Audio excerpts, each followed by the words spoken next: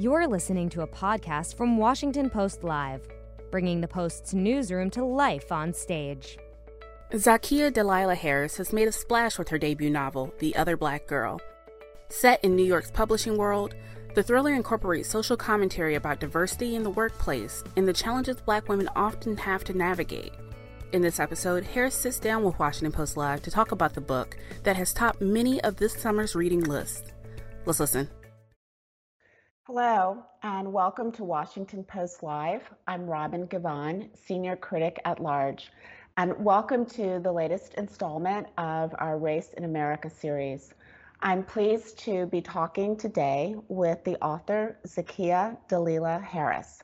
Her debut novel, The Other Black Girl, has really been making waves and has also been auctioned for a Hulu series. It's my pleasure to welcome Zakiya Dalila Harris. Hi, Robin. How are you? Hi there. It's very nice to see you. Thank you for joining me. Thank you so much for having me and for chatting with me today. I wanted to just start out by asking you what sparked the idea for this particular story in this setting? Yes, absolutely. So I worked in book publishing myself for 2.5, close to 3 years. And while I was there, I loved a lot of parts of it. Of course, I loved editing. I loved being around authors, but I also loved writing. So there are a lot of different things that sparked this book, but the one thing that really caused me to sit down and write it was this moment in the bathroom when I was working there still. And this other Black woman came out of the bathroom stall and started washing her hands. And I looked at her and I remember being so baffled because I knew I was the only Black woman who worked on my floor at the time. And I hoped, or at least looking back, I'm pretty sure I gave off signals of wanting to say hello, do the nod thing that I know most Black people do, or what I was taught to do growing up when you see other Black people in spaces where you wouldn't normally see them or aren't used to seeing them. But there was no kind of interaction. So I went back to my desk and wasn't really thinking about her as much as I was thinking about myself and how in those few moments I had been so tense, but also so excited about having this kind of connection with another Black woman and hoping she would feel the same way. And when that wasn't returned, I sat back down at my cubicle and started writing chapter 1, where Nella's sitting at her desk, smelling those smells of hair grease. One of the things that's really interesting to me is that the novel really sort of indicts the publishing industry and the way in which it sort of deals with diversity. And yet, I mean, this book was the subject of like a 14 publishing house battle. I mean, how surprised were you that the very industry that you were looking quite somewhat harshly at was really excited about this book?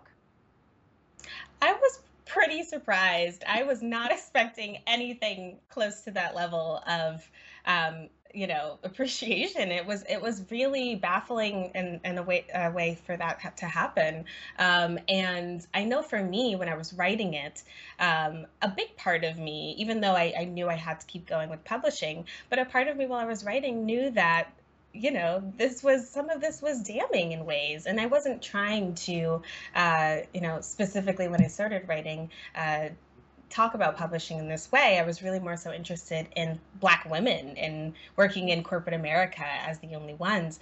But then the more I wrote, I was like, oh, but there are all these things that I've felt about this industry. And I feel like other people in other industries have also felt of being old-fashioned, of being stuck in this time period of really Mad Men in a lot of ways, it felt like, looking around the table. And so having publishing see this book and feel like I got it right and we're not being offended was really, really great for me.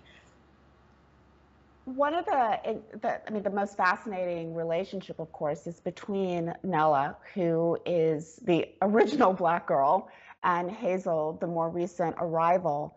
And it's a really nuanced and complicated relationship that you sort of see unfold as the story goes on. Can you talk a little bit about the difference between their backgrounds and the way in which certain sort of presumptions about what those backgrounds might mean actually don't really? Yeah, yeah. So while I was writing, I was really interested in kinds of blackness and the ways in which we ourselves categorize blackness within the Black community. And so with Nella, I was really thinking, honestly, of a lot of my own experiences. So Nella grew up in Connecticut in a suburb, mostly around white people. She, of course, knows her history, knows a lot about Black literature, Black things, but most of her best friends were white as a young person. And so it took her a little bit of time to find her community. And she doesn't find it until later on after college when she meets her best friend, Malika. Whereas Hazel is born and bred in Harlem, has really cool dreadlocks, and was raised around Black people, runs a young women's writers group for a high school in Harlem, is very involved, has grandparents who are involved in the civil rights movement. So for Nella, Hazel is this kind of person that Nella always wondered if she might have been or would have wanted to be. And it's kind of this alternative Nella in a lot of ways, I like to say. And so However, despite this, Nella's also natural. And Nella has expectations for what this relationship with Hazel is going to be like. She's like, okay, well, if Hazel was able to jump through all these crazy hoops, because there are so many hoops to get into publishing and industries like this, as a Black woman especially, Hazel must be the same kind of Blackness as Nella is. She must be, dating a certain kind of person. She must speak a certain way. And when Nella sees that Hazel isn't necessarily fitting herself into these boxes that Nella spent her entire life fitting herself into, she's really surprised, and it causes friction between them. In the conversation between Nella and Hazel, one of the first things that comes up, one of the first sort of bonding moments, is the topic of hair, which I know you've talked about before, but it is, I mean, hair products, hair accessories, the entire universe of hair is Yes. sort of central to the story. Why did you zero in on hair? Yeah, so as I mentioned before, a lot of me's in Nella, a ridiculous amount. And for me, my hair journey has been so closely tied to my own identity as a Black woman, as someone who was insecure as a younger person, without Black friends for a while. I know when I was young, I wanted to relax my hair immediately because I wanted to have ponytails. Like that was the holy grail for me as a 9, 10-year-old. And so I started doing that at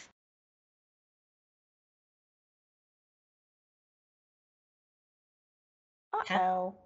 It was such, oh, did I lose you? Sorry.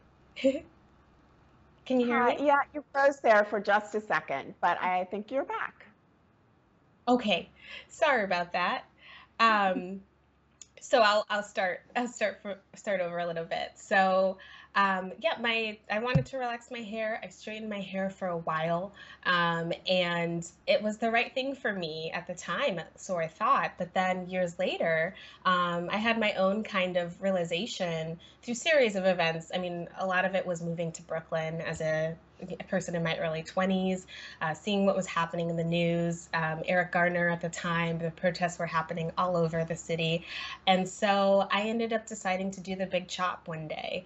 And it was such a big moment for me because after that, I felt so much more tied to my Blackness in a beautiful way. I started to wonder why I was doing all of these things to my hair for the last 10 years, and not to knock it for other people. Everyone has their own reasons, but mine weren't the right ones. And so I knew that would be the thing for Nella, that even though Nella and Hazel grew up in very different backgrounds, it's the thing that unites them, is their natural hair. But of course, it's more complicated than that, I'll just say.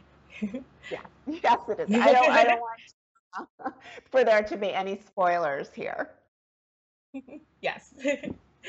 Uh, in the conversations between Hazel and Nella, a lot of things come up that people talk about when they are in the minority in a workplace. The idea of code switching and the idea of sort of being the sensitivity police.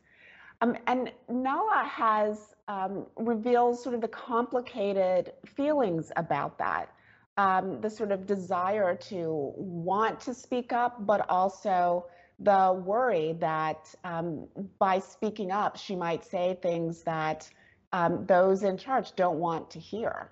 How much did you, if at all, experience that, and why was it important for you to address those kinds of topics? Yeah, yeah. I mean, I have to say a lot of what Nell experienced, fortunately, were not things I specifically experienced. They were moments that I've heard from other Black people, but also moments that I could completely see happening where I did get close to having a certain kind of situation happen. And it's like, I mean, one example would be just in terms of talking about the audience for a book and who would actually read this book, right? And those kind of coded questions were things that at the time as a young editorial assistant who had really, it took me a lot to get the job in terms of just like how much time it took.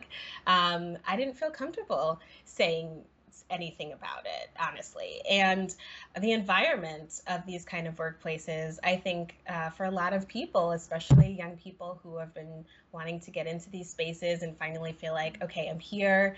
Once I'm here, I can kind of just keep my head down and hopefully bring other people in. And once I go up in the ranks, I'll be able to bring other people in and make this a more inclusive place.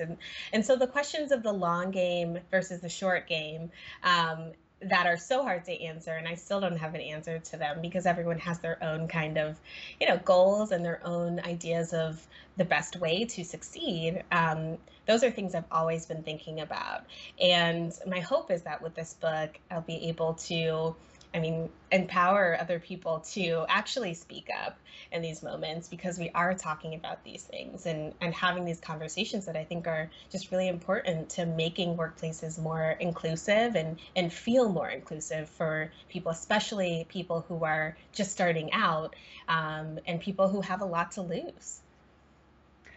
For anyone who's, sort of in the minority in an office place, one of the phrases that we hear a lot is being able to bring your entire self into the workplace. Can you talk a little bit about the nuanced way in which the book really sort of deals with that question and, whether or not you really should bring your entire self into the workplace and what it means when you make a decision not to do so? Right, right. Yeah, I think that's a great question, Robin. I think that certain jobs ask you and require you to bring different amounts of yourself to work. And for publishing, I think it's really interesting because in a lot of ways it does come off, or sometimes the idea is that it is very objective, but of course it's not, right? We're working to sell books, opinions go into what the entire process of publishing a book, of obtaining a book and marketing behind the book. So there is a lot of bringing yourself to work because otherwise it's not as fun, I think. And so that gets more complicated though when there's only a certain kind of self that is represented there or that is acceptable there. And for Nella, she's had this whole idea that she can't bring a certain part of herself to work. And throughout the book, we see her trying to do that and what that means for her. But then when Hazel's able to bring that self, it's of course making Nella feel as though like, why was myself not okay? And and again, I think for this, there's no right answer either. I think everybody's different, but I do think that, again, we as Black women and Black people are generally told, or it's suggested very not so subtly and sometimes very subtly, that we have to be a certain way in this workplace.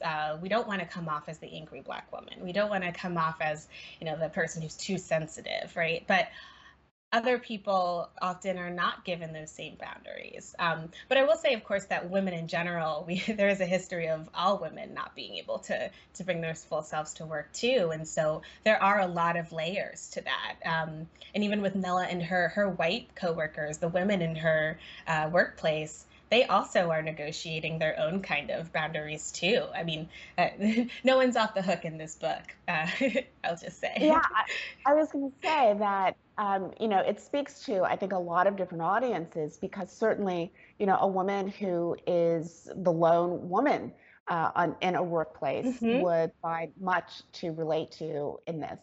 And it also, Definitely. I'm curious about the tension also between within Nella, and the idea that on the one hand, she is excited to see this other Black girl appear, but on the other hand, there is a kind of,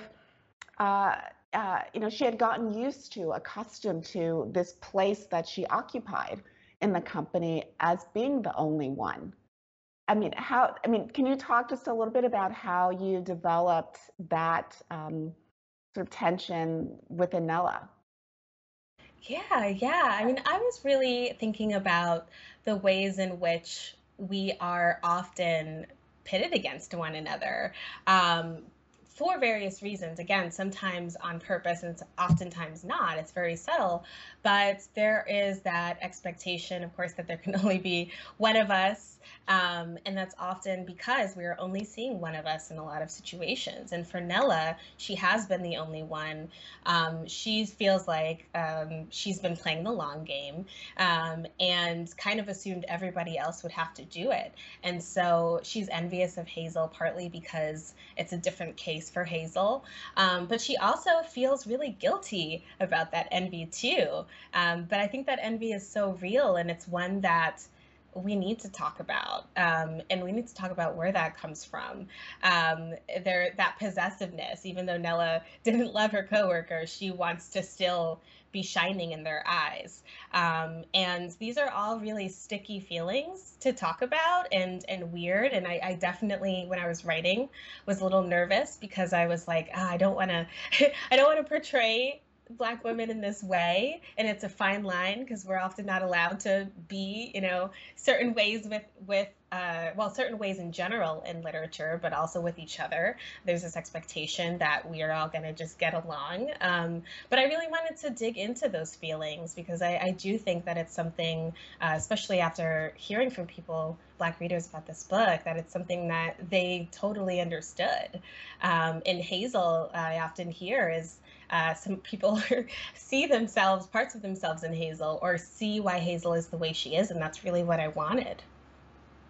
Well, you really get into the idea of, ambition and competitiveness, and that, that really delicate ground between wanting to be a supportive colleague to another Black person, but at the same time recognizing that in many cases, professional success is a kind of competition, and sometimes that competition is quite healthy. Right, definitely. Well, and there's also this kind of idea too. I mean,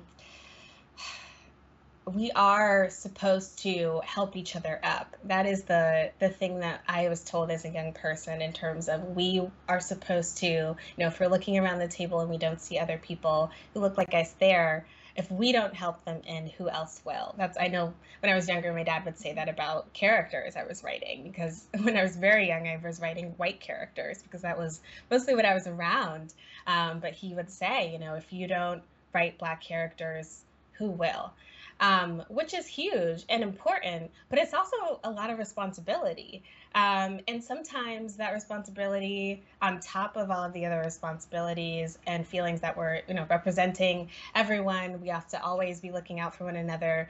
So important, but also sometimes it's just a lot, and you just want to be, and accepting and just admitting that you just want to be sometimes, and don't always want to have to be representing Black thought. You don't always have to be this or that. Those are all pressures and things that, again, it's been really interesting talking to other people about, because we're often just looking at the end goal, but we're never actually getting to talk about what that means, what goes into working our way up these mostly white space, and working our way up these ladders in these mostly white spaces, I should say. And then there's also the character of Kendra Rae, who is of sort of a different generation than Nella and Hazel. And I mean, her experience is quite different. I mean, why was it important to you to have that that generational aspect to the novel? Yeah, I know for me, when I was working in publishing, I would often talk to other Black people who have been in spaces like that, where they've been the only one, or they've been one of two. I know, again, talking about my dad again, but he also had a similar situation where he was the only Black person, or one of very few, in a mostly white company in the 90s. And to hear all of the things that he would tell me, I mean, clearly a lot has changed in the last 30 years, but also a lot hasn't changed, just as 30 years before that, and so on and so on. And so when I was writing this book, I first had Nella's perspective. I knew Kendra Rae and Diana would be a big part of why Nella decides to be at Wagner Books, because Kendra Rae, of course, was an editor at Wagner Books years before. But I also knew there was more to her story. The more I wrote, I was like, this can't be all sunshine. Like, there has to be more to it. Just as we often romanticize the past, and sometimes we have to in order to keep moving forward, And so writing Kendra Rae's character for me was important, because I wanted to, again, comment on how much has changed. Specifically, in this case, it's in the publishing industry, but also how much really hasn't changed, how there are these waves of Blackness is in, Blackness is cool, like everybody will spend their dollars on this fad, or on this, this Black writer, this kind of thing. But then, of course, when things are not going as well, suddenly we don't want to be involved with that anymore. And I was really interested in the ways in which Blackness is commodified, because that happens, I think, over and over and over again. We see it in pop culture, we see it in music, all of those things. And so it was just really fun and important for me to show those generational strands happening at the same time. And I mean, and to be clear, I mean, Kendra Rae sort of speaks up, she speaks her mind, she speaks the truth as she sees it, and it's not rewarded for doing so. Yes, well, I know. Yes, I was just gonna say, she is also, just as Hazel, I think, is like someone that I kind of in another life like think of me being. I think Kendra Rae is also that person I wish I could be in some ways, not always, but some ways. Well, one of the, you just mentioned the idea of sort of commodifying Blackness, and the book does sort of deal with the way in which the publishing industry sort of zeroes in on the topics of the moment, and and elevates those stories that deal with those topics. I mean, how important do you think just sort of the timing and the zeitgeist was to the acceptance of this book by the publishing industry? I mean, do you think that they would have been as open to it 5 years ago, 10 years ago? That's a great question. It's funny because, I mean, in the book, I do talk about those wave of, diversity meetings are happening, time to have everybody sit in on this because this event happened, a police shooting, and then months later, everyone forgets about it. And so that wave that I was talking about in the book, I was thinking of the wave I talked about earlier of Eric Garner, Philando Castile, like that happened 5 or 6 years ago. So then to have last year happen was pretty wild, but it actually was, I mean, I sold the book in February 2020, so it was before Breonna Taylor and George Floyd. But that doesn't quite answer your question. I mean, 5, 6 years ago, maybe, but I do think, even though I can be pretty cynical about if this latest wave is actually making a change, I mean, I do think that we've made some progress since the last 5-10 years. So I do think that this book, especially in terms of how Black it is, there are references in it, there are Black-haired conversations in it that are really not explained. And I do think that a lot of things that have happened in recent years, I mean, Insecure, the rise of Issa Rae, the rise of Jordan Peele, of course.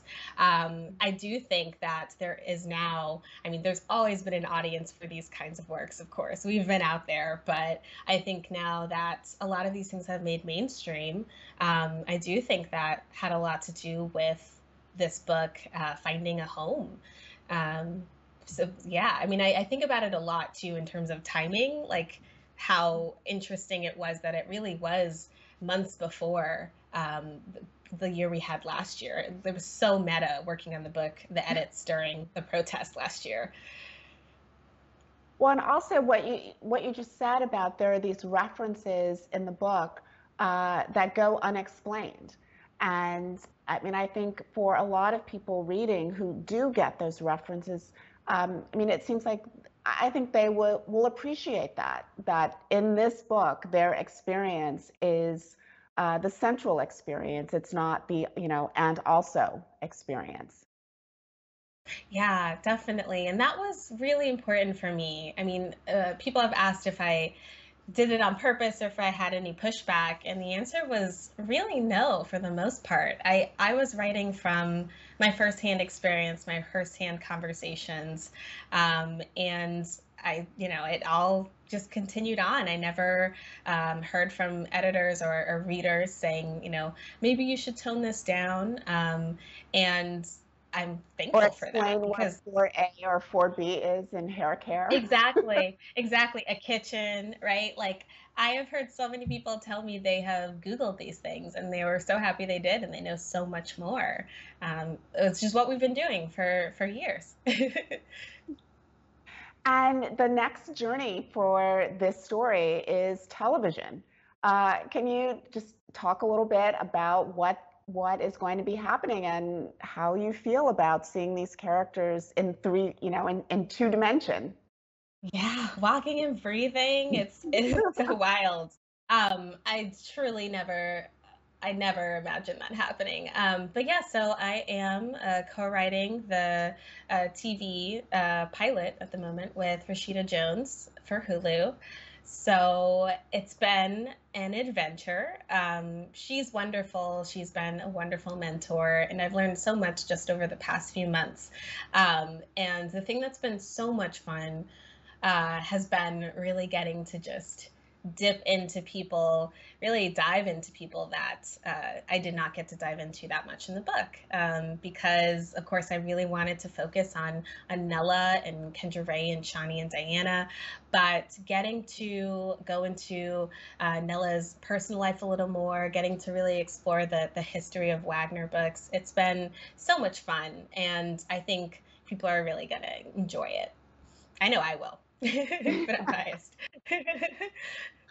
Well, congratulations on that. And I'm afraid we're going to have to end here because we're out of time. But thank you so much for joining me today. Of course. Thank you so much, Robin. This was such a nice chat. And to check out other interviews, please head to WashingtonPostLive.com to register, and you'll find all the information about upcoming programs. I'm Robin Givhan for The Washington Post, and thank you very much for joining us. Thanks for listening. To hear more interviews from this series and other Washington Post Live programs, Visit us at WashingtonPostLive.com.